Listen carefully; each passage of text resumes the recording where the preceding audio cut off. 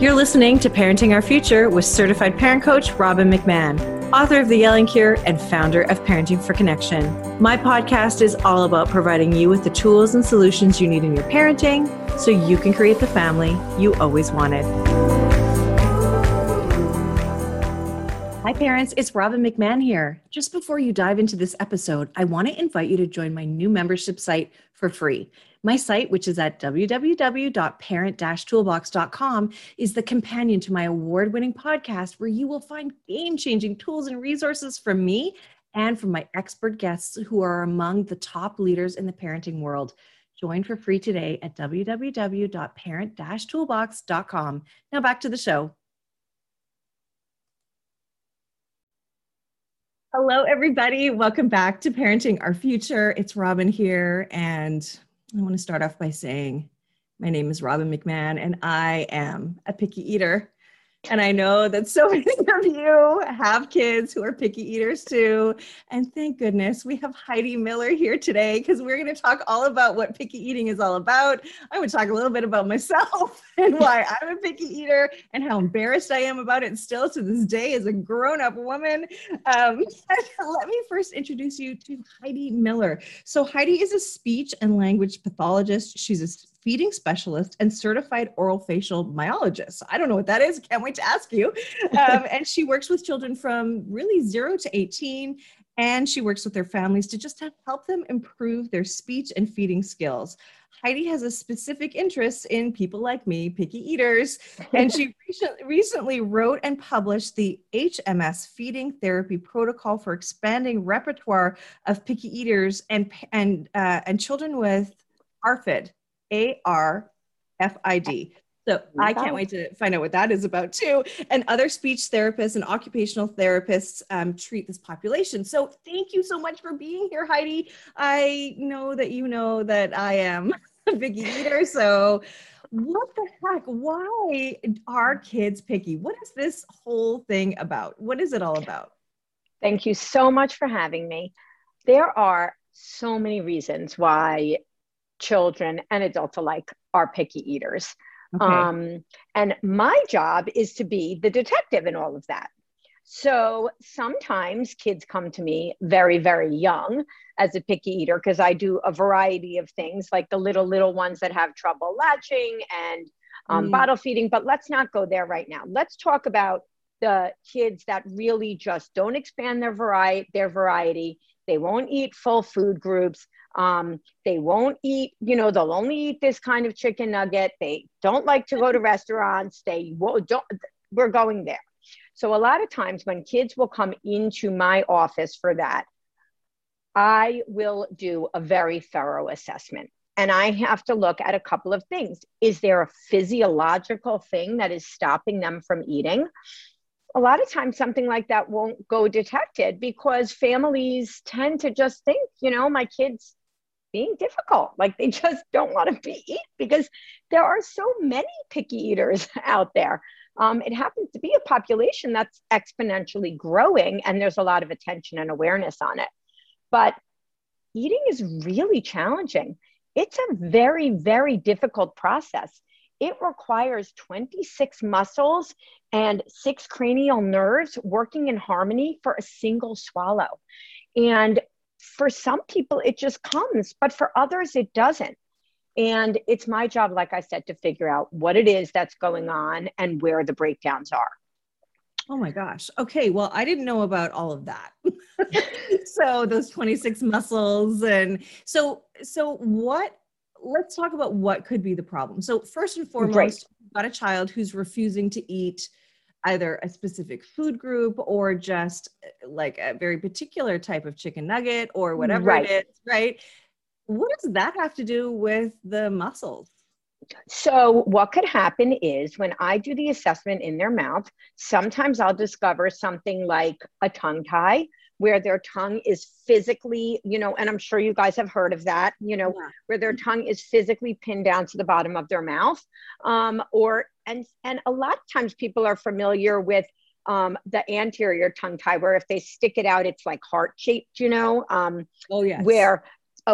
But then there's also those posterior tongue ties. And if your tongue really doesn't have full adequate movement, you have trouble formulating what we call the bolus, which is like the food after it's sort of been chewed up a little bit. You're not able to make a good boil. You're not able to propel the food all the way back. You're not able to, so that could cause the kids discomfort. That's one thing.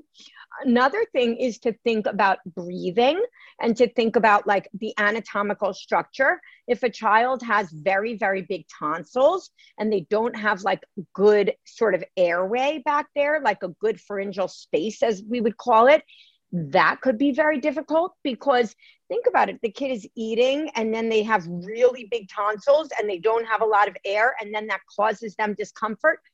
This is something that can happen subconsciously. They don't know when they're 3 years old, oh, I ate this, I'm going to swallow. Oh, I feel like I'm choking. I'm so uncomfortable.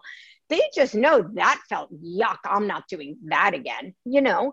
So it's our job as feeding therapists, speech language pathologists, to work these kinds of things out. So I'll look, and if I see something like that is enlarged, I'll make a referral to an ENT, and I'll ask them to take a look. Is this something that might be a contributing factor?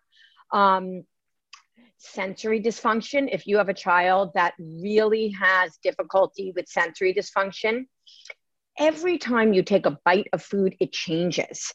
So think about that, like a right. So you take a bite, it changes. You take a bite, it changes. You take, so for kids that have difficulty with those kinds of changes, that could be upsetting. So there's a whole host of things that we look at that impact now. And then you have allergies. Sometimes there are allergies that went undetected. If somebody, you know, was having some kind of an allergic reaction that wasn't so unbelievably blatant and they were feeling discomfort, then that's going to cause them to be uncomfortable. So we have to sort of assess all of these things. And what happens is, if those things went undetected and the kids kind of felt uncomfortable, what do they have to turn to? They have their behaviors. They have refusal to eat. They have avoidance of going to the table. They have, you know, just sort of being quote unquote difficult.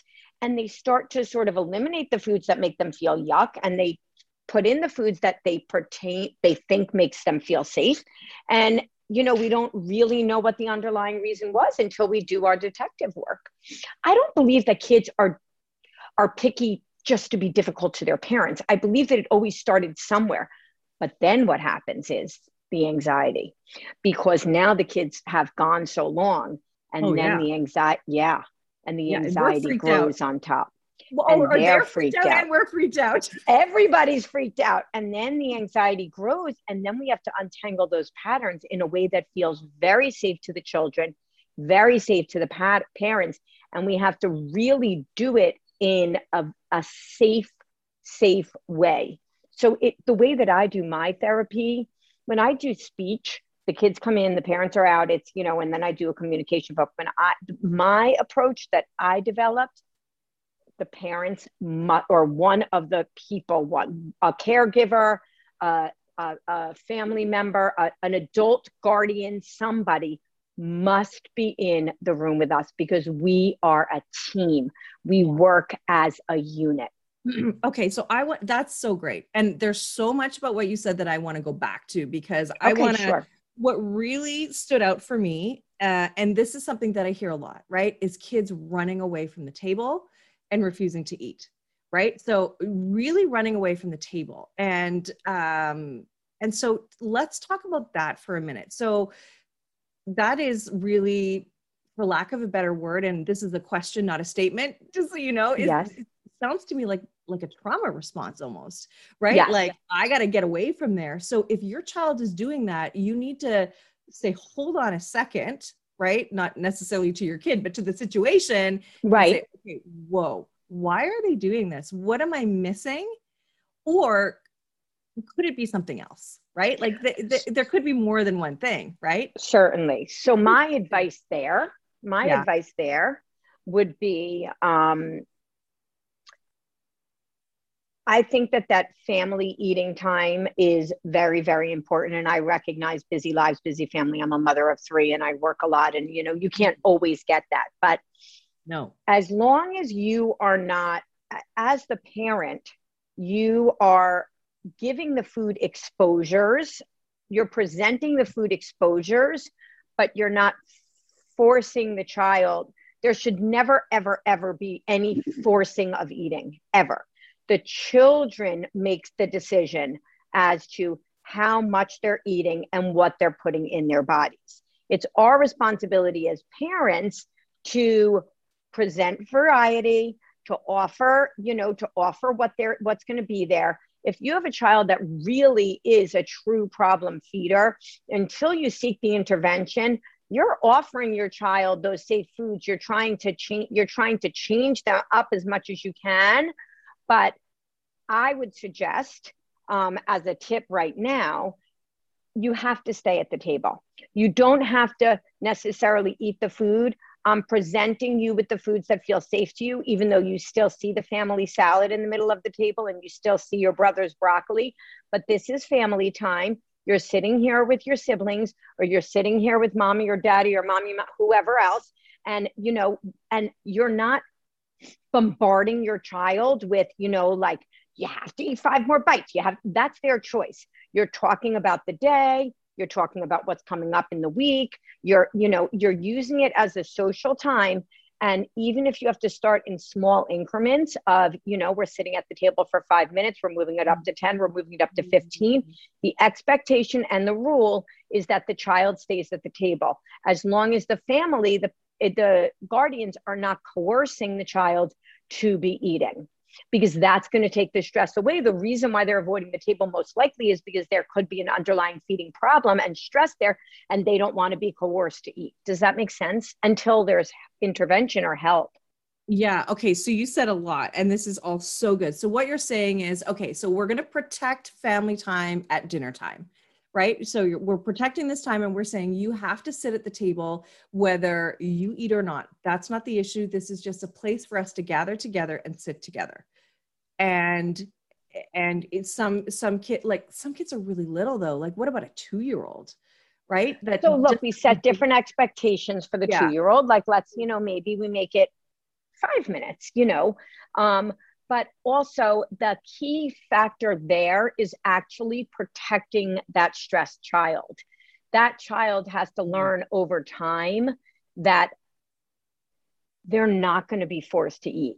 They're not going to be told, like, you must have, your 5 pieces of whatever, and they're not going to be told, like, no dessert unless you eat this much. And they're going to learn that time at the table is enjoyable. That's what our goal is. Our goal isn't necessarily having them at their table. Our goal is having them pair an enjoyable experience with mealtime. Does that make sense? It does make sense. And I still have many questions. So what you're saying is you're building trust. We're building trust. Trust is key around feeding. Trust and around the ritual of the dinner table, right? Of any meal, but yes, the dinner table, most importantly. Yes. Yeah. Yes. I mean, I feel like most of the time that's when we're all eating together, but yeah, you're absolutely right. You're right. Yeah. Building trust around meal times. Okay. Right. And I just had a conversation with a client yesterday where she said, you know what, my husband gets home late and I eat at 8 and the siblings eat together. And I said, well, then, if your home is I said, then be sure that, because she said the siblings actually don't even eat together, like they eat disjointed. And I said, if you can't commit to a family meal, I understand that, because we have to recognize the lives of different families and how busy people's schedules are. Please at least try to have the siblings eat together, like have the boys eat together. They're 3 and 5. And if you can sit with them, that would be great. And I recognize that you're not going to sit a full 30 minutes because that's unrealistic, but try to sit the 15 minutes. And honestly, if you could eat a couple of cucumbers, or if you could eat like an appetizer, I get not wanting to eat 2 meals because I wouldn't want to do that. But that mirror modeling for the kids is tremendous. So, that's a really big piece also, but I recognize that doesn't always work. Right. Okay. So that's good. So we're doing it slowly. We're building this trust, but the key is that we are presenting them with food, variety of food, and we're supposed to not care if they eat or not. Okay. So that's very tricky. That piece is very tricky. Like really. Yeah. The key, I know. So the key to that is in the beginning, until we really get them into intervention, and until it, like for the kids that are really problematic, we need to be exposing them to exposing them to the variety. There's a tremendous amount of research that when they're young, especially, the more variety they're exposed to, the greater the chances of them sort of incorporating that into their daily ritual or into their diet. So that is definitely something, the increased exposure is going to lead to them hopefully adding that to their repertoire. But you want to also be providing them with foods that they feel safe with, and then sort of varying the properties of those foods. Does that make sense? Yeah. So you're saying you're offering and showing them all sorts of different kinds of foods, and you are including foods that that they can eat and that they will tolerate. So if that's applesauce at dinner. Yes? 100%. Yeah. Okay. For sure. Just not applesauce, but not applesauce every night at dinner. You have to sort of rotate through the things that they do like. And look, and if you're eating the broccoli, like, mommy's eating the broccoli, it's crunchy, and it's crunchy the same way your apples are crunchy. You can share the properties of the food to try to help them know what's to come, and you can certainly put them. I love ramekins, for me, the portions also. People tend to for the little kids, they fill these big plates with these huge portions. It's very overwhelming. You give them a little ramekin and, it allows for them to feel a little bit safe. And then you can have that on the side, where it's, mommy gave you a little broccoli, do with it what you want. It's there. It would be great, if you wanted to kiss it or lick it or nibble it, but it's your choice what you put in your belly. Yeah, and we're going to talk about all of the kissing and the nibbling and all that. That sounded weird just off the cuff like that, but we're going to explain that because you have a really great tool for us to help to encourage your kids to try new foods. Maybe I should have been kissing more fruit as a child. Oh my gosh. Okay. So, now we're not forcing our kids to eat. We are going to give them some smaller portions, right? Like in the ramekins, like you said. So we're making this a really of the newer foods, right? Of the newer foods. Okay. Got you. Now, how do you feel about making more than one meal I'm stuck on dinner. I'm thinking dinner, but it's tough. Yeah. Like how do I make a beautiful stir fry and a peanut butter sandwich for the one kid? You know what I mean? Right. Like, do I do that? Should I? So every situation is different. Something like a stir fry, that's actually an excellent example, because I feel like for something like a stir fry, you can make the stir fry for the family, but you can take sort of that chicken and kind of that same chicken, leave a little bit out and maybe just sort of pan fry it. So it's, like the kids are eating similar, but what feels safe to them. Does that make sense to you? Yeah, that's another reason why I like almost like a fajita night or like a taco night, where it's everything is sort of separated and then everybody can make it to their liking. Does that make sense? My jam right there. Yeah. That's where the kids, where there's choices for the kids, where everybody's eating the same thing, but they're making their own choices into it. Now, if your child only eats, and everybody is allowed choices too. I mean, we're human, right. If your kids eat 60% of the main meals that you're serving, and then they don't like the salmon or they don't like that, then that's typical. I mean, that happens, but if you are making the stir fry and absolutely not, there's no way that they're going to do the stir fry. Do they do rice? Like rice goes with stir fry. And if you know that they're going to eat a little bit of the rice and the rice is going to be on the family table, then I think that every therapist would have their own idea. But if the child is going to sit at the table, be exposed to all of the stir fry, eat the rice with the rest of the family, and half of a peanut butter sandwich with like a little bit of chicken that would have been on the side to me, then that would make sense. But the goal would be to get them to the stir fry. But I think that we sort of work towards that in increments.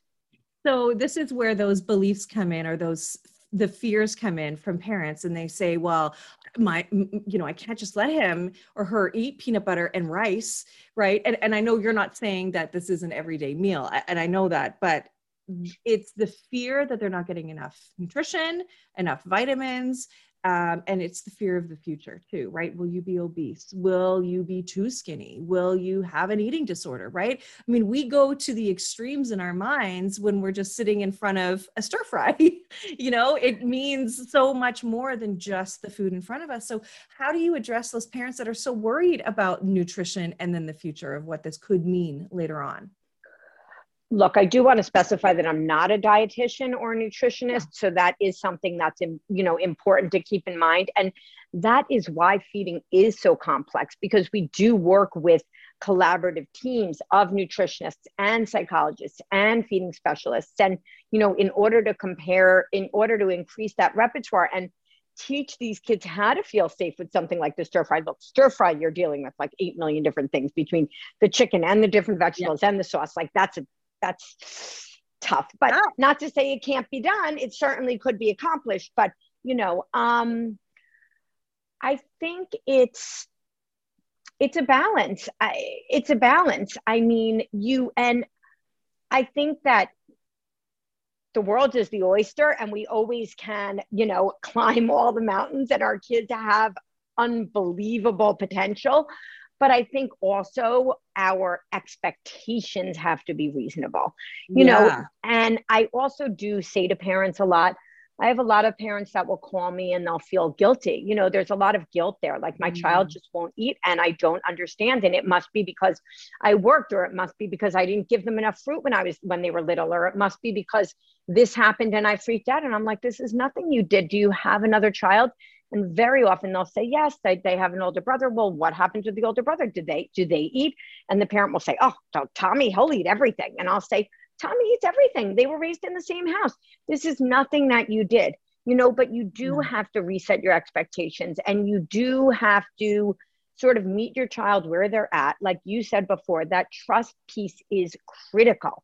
You have to gain the trust. You have to sort of relax the atmosphere. You have to build that connection, and then you have to start to work together. And you have to recognize that you're not going to necessarily get to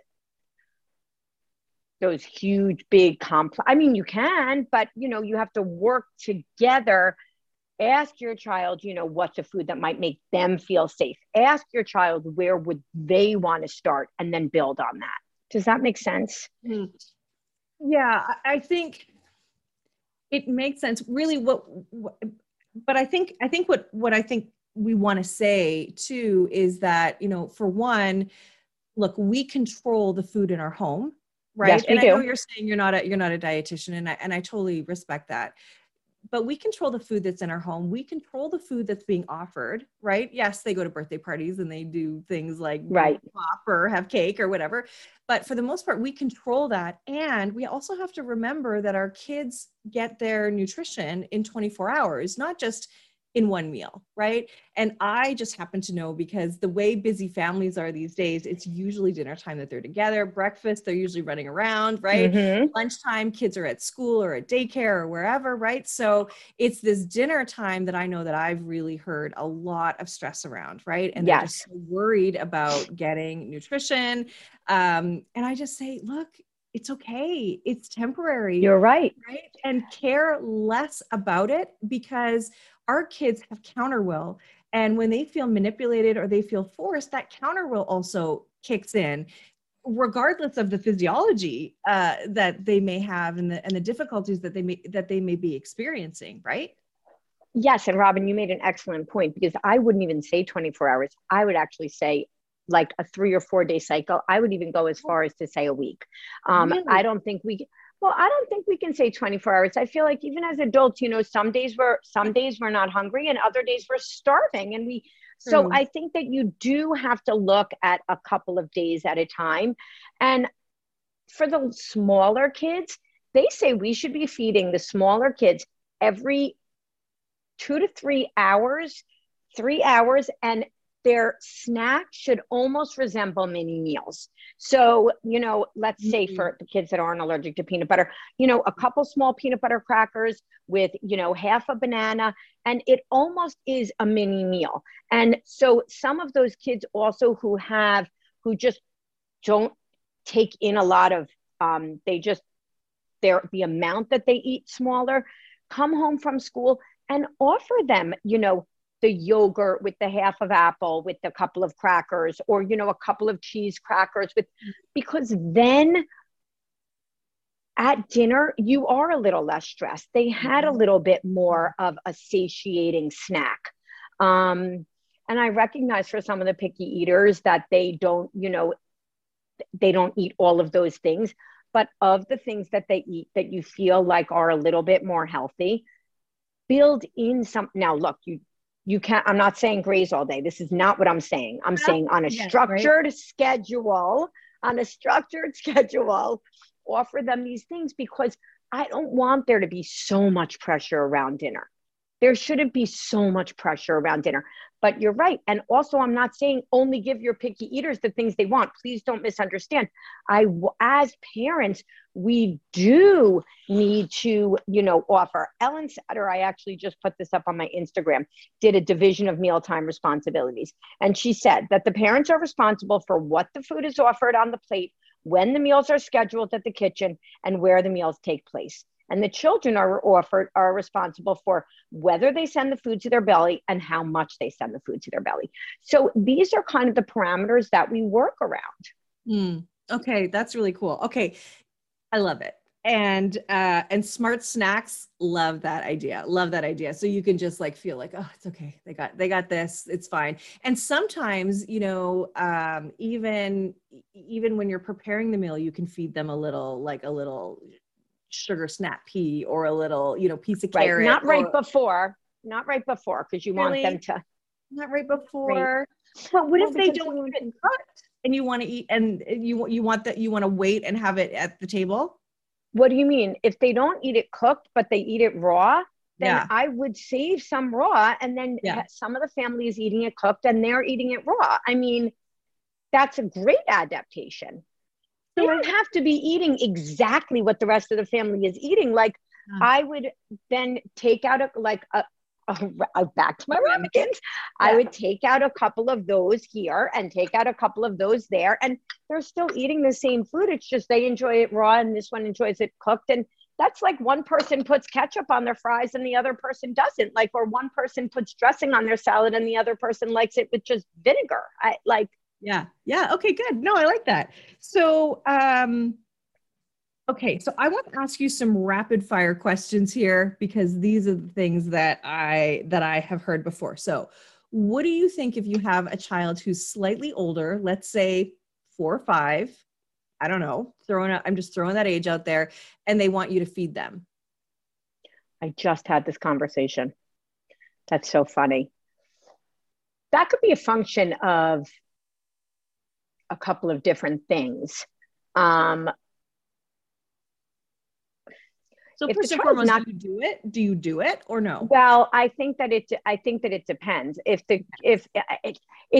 a very, very loaded question, because it's a very loaded question, because if there is some kind of, failure to, I don't want to say failure to thrive, but if the doctor is at all concerned about the child's weight gain, if the doctor is at all concerned about the child's, getting enough nourishment or whatever, and the child is really only going to eat by the parent sort of assisting or helping out, then I would say do it for partial. But I guess I would go back to our initial conversation, which is, why is the child doing that? Is the child doing that because they don't like the way that the food feels? Is it a sensory thing? Because in that situation, very often you can almost wrap a napkin around the bottom of the food, and then the child doesn't have to touch the food and they will feed themselves. Is it a motor planning kind of problem, an OT sort of problem, where they can't, figure out how to do the stabbing on? And so it's easier if the parent does it. So, you sort of have to untangle those things. And I feel like then we're sort of building in compromise. You know what? Like, we can alternate bites, or mommy will do half and then you do the other half. I don't think you can ever really all or none with kids. And if it's going to be them eating or not eating, then you have to really sort of work it out and to figure out why is it that the child is requiring so much assistance. Yeah. And you do say, like I say too, that, the behaviors that you're seeing, there's a reason for them all. There's always. Yes. Yeah. Okay, so how do you feel about devices at the table, about Oh, having iPads at the table? never. Yeah, Please, I knew it. please. But Want it to know happens. why? It happens. It doesn't. I'll tell you why. Because Okay. those children are desensitized. Look, if you have a child that is a healthy, good eater and it's Saturday night and you're taking a date night or it's a crazy busy, then sure, once in a while, anything goes. And like the kids have a whatever. On a regular basis, please do not have your children eating in front of devices. First of all, the smaller children, this is just not safe. It's just not safe because, you're starting to really increase the textures that they're eating. They have to be focused on their eating. And that's the first thing. But the second thing is they are numbing themselves. They are desensitizing themselves to the feeding process. Feeding is difficult, and we want them to be part of the process. We want them to enjoy the food. We want them to learn that, oh, this is crunchy. Oh, when I eat this, it melts in my mouth easily and I can swallow it. Oh, this I really need to chew a lot before I swallow. And they cannot do that if they are numbed in front of a video and they are just mindlessly eating. It also isn't good for satiation patterns. Like you're watching a movie and before you know it, the entire bag of chips is gone. This is a horrible pattern and this should not happen. Now, if you have a really picky eater and you are super struggling and you need to like sit with a book, I don't love it, but that's a little bit of a better option. But eating with an iPad or eating in front of the television, terrible for normal routine. Yeah, yeah. And the problem with it too is that you get in habit of doing it and it's such a tough one to break. That's the problem too, right? Then you're fighting now over sitting at the table, having the food and the iPad, right? And 100%. it's just not a good, and it also it costs you connection. What about the I was connection? just going to say that it costs you connection and it really sets you up for poor social skills down the line too. I mean, I have 3 children and they're older now. I have a 16-year-old, a 14-year-old, and a 10-year-old. And when we do have the opportunity to sit down as a family for dinner, which we really do try to do, except for the weekends, because they're older now and they go out, we dock our phones. And sometimes my husband has to remind me to dock my phone because I'm so busy with work. And he's like, your phone gets docked. We are not allowed to bring phones to the dinner table. And my last one is a challenging eater. My older 2 are great eaters, but my youngest she's tricky. And, she would love nothing else but then to have her phone at the table. But it's a bad habit. Yeah. Okay. So why is it so important that we eat together? Why are you saying just that families eating together is so important? Can we not just connect in other ways? Why does it have to be at the dinner table or whatever table? You know what I'm saying? I keep saying dinner table. Right. Right. I think having a place to eat is kind of nice. Look, I recognize that it's difficult. I do want to say that. And I recognize that it can't happen all the time. So the reason why, especially for the children that have challenges with eating, that it's helpful is because we've learned, especially with the younger kids, that the mirror modeling of eating actually helps them eat. So when I'm doing feeding therapy with the younger kids, I actually, pre-COVID, I mean, now it's much harder, but I would eat what they were eating and I would have them look at my mouth.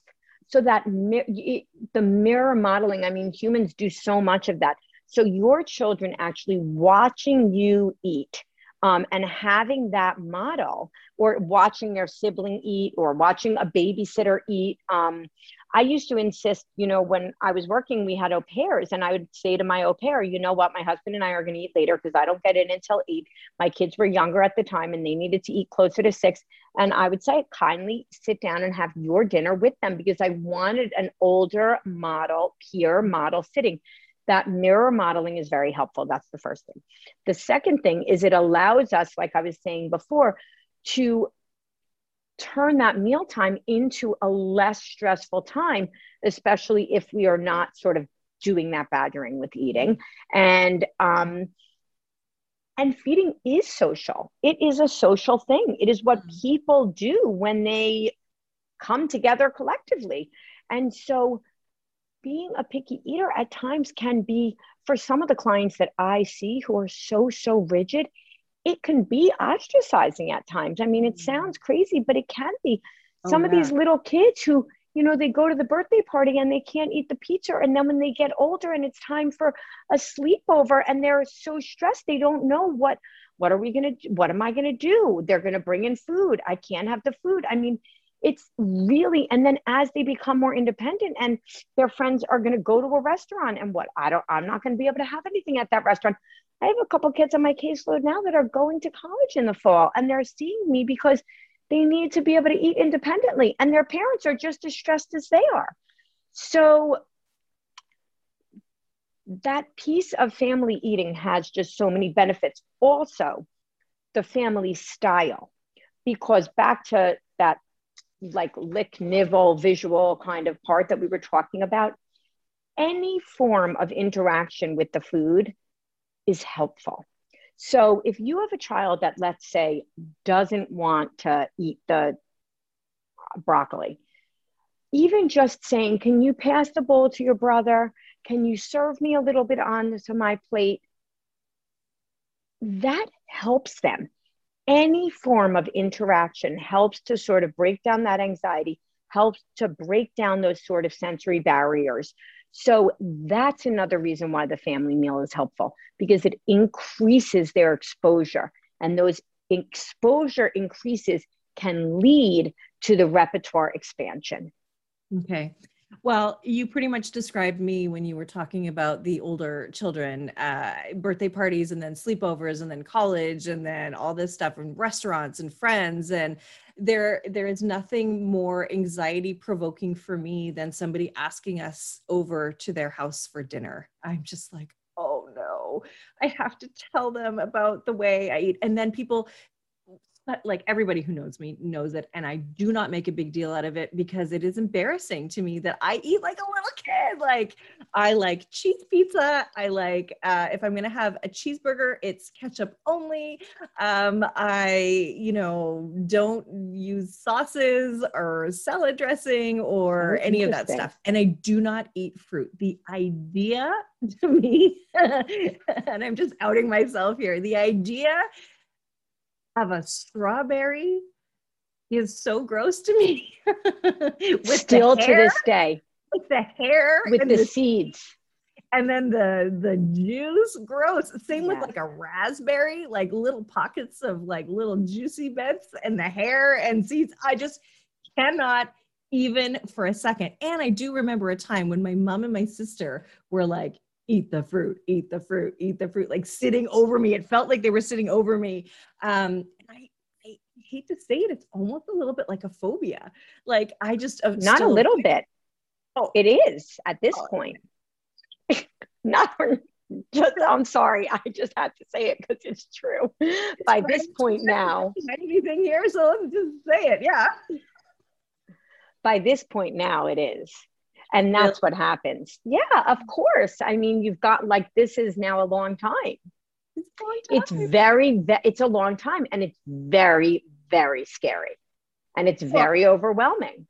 I lie about it. Like we'll be at like a fancy gala dinner or whatever, we'll be doing something, and I'll ask the server, is there going to be fruit on the dessert plate? Can I have it without fruit? And sometimes they just give me a plate of fruit. So I'm like, no, I'm at the opposite of that, right? Like even just the little like decoration of fruit, I can't even do that. I won't. I'll reject the whole thing if it's there, or eat around it. Yeah, it's crazy. It's crazy. And fruit is so sweet. It's so interesting. Well, I don't know. Anyway, yeah, we don't need to dwell on me, but I'm just saying, like, I get it. I get that, But what's interesting, Robin, is that I think that a lot of people feel like she'll never be an adult and not eat fruit. Like people think that is the most unheard of thing. Well, there's a couple of us out there. I've met a few of us. I'm not the only one. I'm sure you have. I'm sure. No, you're definitely not. Yeah. You're Yeah. definitely not. Well, and you were going to ask me about my kids and whether or not they eat Yeah. fruit. So do your kids eat fruit? They do. They do. Because They I just do. pushed my husband in front of me and hid behind him. And I'm like, watch dad eat. See, look at dad eating. I kind of instinctively knew that they needed to see us eating fruit. And I would just say, oh, no, not right now or whatever. They didn't know that I didn't eat fruit until they were, well, teenagers, which they are now. So, yeah. And you eat vegetables. Oh, yeah. Yeah, definitely. So funny because vegetables are so much harder than fruit typically. There are certain fruits that are easier. Like I understand the strawberries. Sometimes, a lot of times parents, because like I said, it's collaborative, they'll come in and they'll say, well, what about this? Like raspberries, I would never let people go to. I actually had a client that wanted strawberries. I'm like, if we're going to do strawberries, we're going to cut off the stem. We're going to cut off the seeds. We're going to start with the middle because it is a little bit stressful. There are certain things that are scarier than others, but something like an apple, if you cut off the skin and if you slice it really thin, almost like a matchstick, I would say, or a French fry shape, but thin, that's like pulpy. And that is very similar to a cauliflower consistency. Like that, I think you'd be able to do much easier than a strawberry. I wish my mom knew you because I can totally see those strategies would have worked. I absolutely could have. But, I have really tried to work through some of this too. Like even a cucumber, I couldn't eat that jelly middle, right? With the seeds and stuff, but I can now. We started to do juicing and I would put apples in there, but it was mostly vegetable with lemon, right? Lemon, I'm not scared of lemon. I'm scared. So that's excellent. That's silly. Yeah. No, it's not of silly. Course, who doesn't love a lime margarita or some lemonade, right? That's easy to love. But yeah, so that's so interesting because I never would have thought of pulling it apart and just taking some of the more easier the pieces that feel safe. Like sometimes people will be like, oh, I don't understand why he won't eat an orange. I'm like, you don't understand why he won't eat an orange. An orange is so difficult with the white stuff and the membranes and the shooting out. I'm like, we're not doing oranges anytime soon. You have to think through all those sensory pieces and the experiences for the kids and then kind of work it out with them. I'm always very protective of the kids when we do, I like to start with mandarin oranges and the parents are like, mandarin oranges, but I'm like, I rinse it out. I said, but it's a good segue because it doesn't have all the membranes and it doesn't have and they know what to expect, Mm-hmm. Yeah, my son, actually, it's so funny. One son will eat oranges, but the other son won't. And so, those orange slices at soccer, which are just such a mess when kids just eat them. Yes, but I love those. Yeah, my son wouldn't. So I'd bring grapes for him. He'd have grapes and that would be all. But okay, what we want to talk about now, though, is really important, is the tool that you have for us, which is how to introduce a new food. So can you walk us through those steps? Certainly. So the way that when I'm in therapy, like I said, my goal is to always have the children feeling safe. And when I say children, I say all ages. And so we work together at figuring out what foods are going to work for them. And we do it very incrementally. Kay Toomey is a psychologist and she has a program called SOS. She breaks down the steps very, very, very micro, like a lot of micro steps. So I do it in a different kind of way where my steps aren't quite as micro, and like I was saying before, any level of interaction, mixing, cutting. But if we go over here, first I have the holding it, then I have the child kissing the food.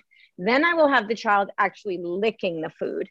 And then I will have the child bite into the food, but not eat it. And what this allows them to do is feel how the food is going to feel in the mouth without the stress. And as soon as I say to them, we're not eating it, do not eat it, I don't want you to eat it, it relaxes them enough to be able to explore it. And then we will do a nibble. And when I say a nibble, I mean a teeny tiny bite, just for them to be able to feel the way that it feels, chew it and swallow it. And then we go to a couple nibbles and eventually eating the food.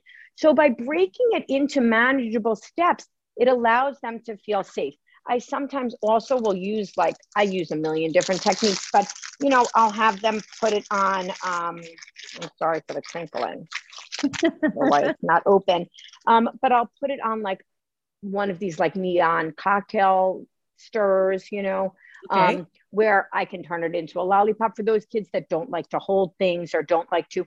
So now they're not even dealing with holding the food. They're just sort of kissing it and licking it. And it helps a little bit. Or a fork for the older kids. This is good for the little kids. The older kids, obviously, I don't do this, but or toothpicks, you know, and it just allows them to, in very small incremental ways, explore the foods. You work with 40-something-year-olds? Just kidding. Just kidding. Oh my gosh. I can try, Robin. I can try. No, it's okay. I'm good. I'm fine. I'm fine. I'm not interested.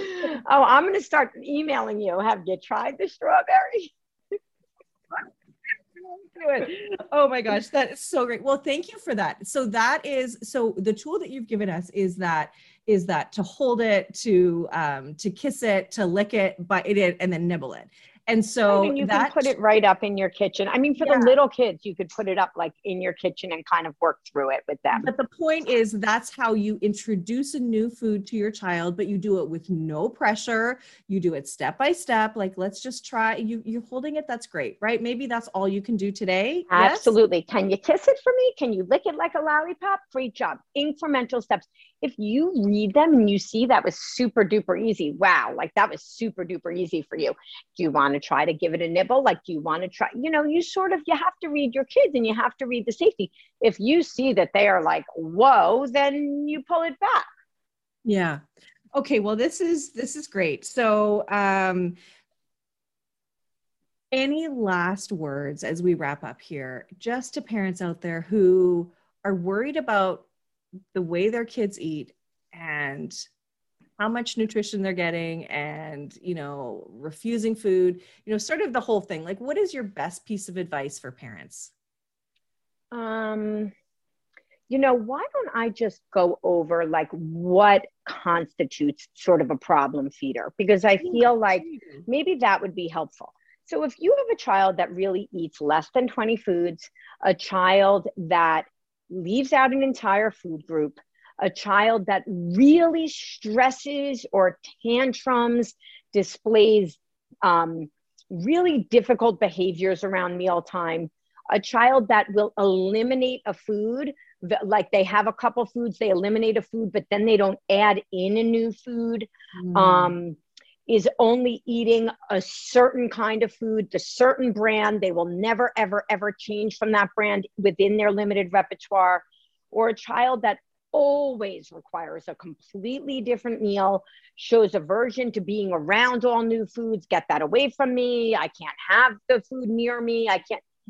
These are reasons to make, obviously, if the child is gagging, vomiting, coughing when they're eating, you know, those could be really medical sort of reasons. But these are reasons to seek out professional help, to find a speech language pathologist that specializes in feeding, talk to your pediatrician, and know that, you know, growth, if your child is on the curve and growing, that does not equate to good feeding skills. So, you know, it is something to certainly watch out for. I have information at my Instagram, which is HMS Feeding and Speech. I always do feeding tips along with the speech tips. And, you know, we really just want to create positivity around feeding. You know, we want to have that safety around food. And if you think that your child is displaying some of these picky eating tendencies, we should get to the bottom of it. There could be an underlying reason why your child is acting that way. And once we determine that, then we can start to untangle it and help them learn to eat in a way that feels safe to them. And once we do that, it helps the whole family. Yeah. Yeah. And I'll just add my 2 cents in, because as an adult, you know, I think it's worth the time and effort for you to put into your child, because ridiculous, I don't eat fruit. it's ridiculous. Like there's no, like, I wish that I did. It would be so much easier. And it would just open up my whole, repertoire for what I eat and what I like. And yeah, you know what? You don't want to be like me and be scared to try new things. You really don't. So, yeah. Yeah. And that anxiety tree, it grows. I mean, anxiety sadly works that way. It gets bigger and bigger. And so, if we can sort of nip it and change those habits in a way that feels safe to the kids, it's helpful. Yeah, absolutely. So people can find you at HeidiMillerSpeech.com. And you're also, if people want to work with you, you are licensed in New Jersey, New York, Florida, and Maryland. So if people do want to work with you, which I think they should, if they have any trouble, I also will get those, that list of problems, sort of red flags. If your child does this, you should seek help. So I'll get those from you. We'll put those in the show notes too, just to help parents really understand what's going on. And I think the most important thing is, let's not stress. Just remember, there's help out there if your child needs it, and you are the model for your kids. Show them that, eating is okay. Just take the pressure off yourself. It's going to be okay. It's going to be okay. Yes, absolutely. And lastly, I have that protocol that if somebody is working with a speech therapist, a feeding therapist, or an occupational therapist, their therapist can purchase that protocol, which really teaches my method on how to help these children. Oh, that's fantastic. Awesome. Well, thank you so much, Heidi. Thank you for all of this. I know so many parents are either doing a sigh of relief or going, okay, I got to go find a speech and language pathologist who specializes in feeding. So that's awesome. Thank you so much. Thank you. I loved being here.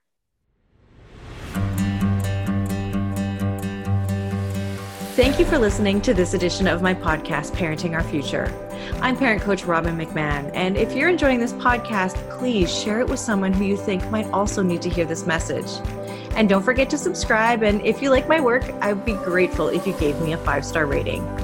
For those of you who like my content and want more, visit me at yellingcurebook.com to get your copy of my book and to find other resources to help you. Until next time, I am wishing you and your family peace.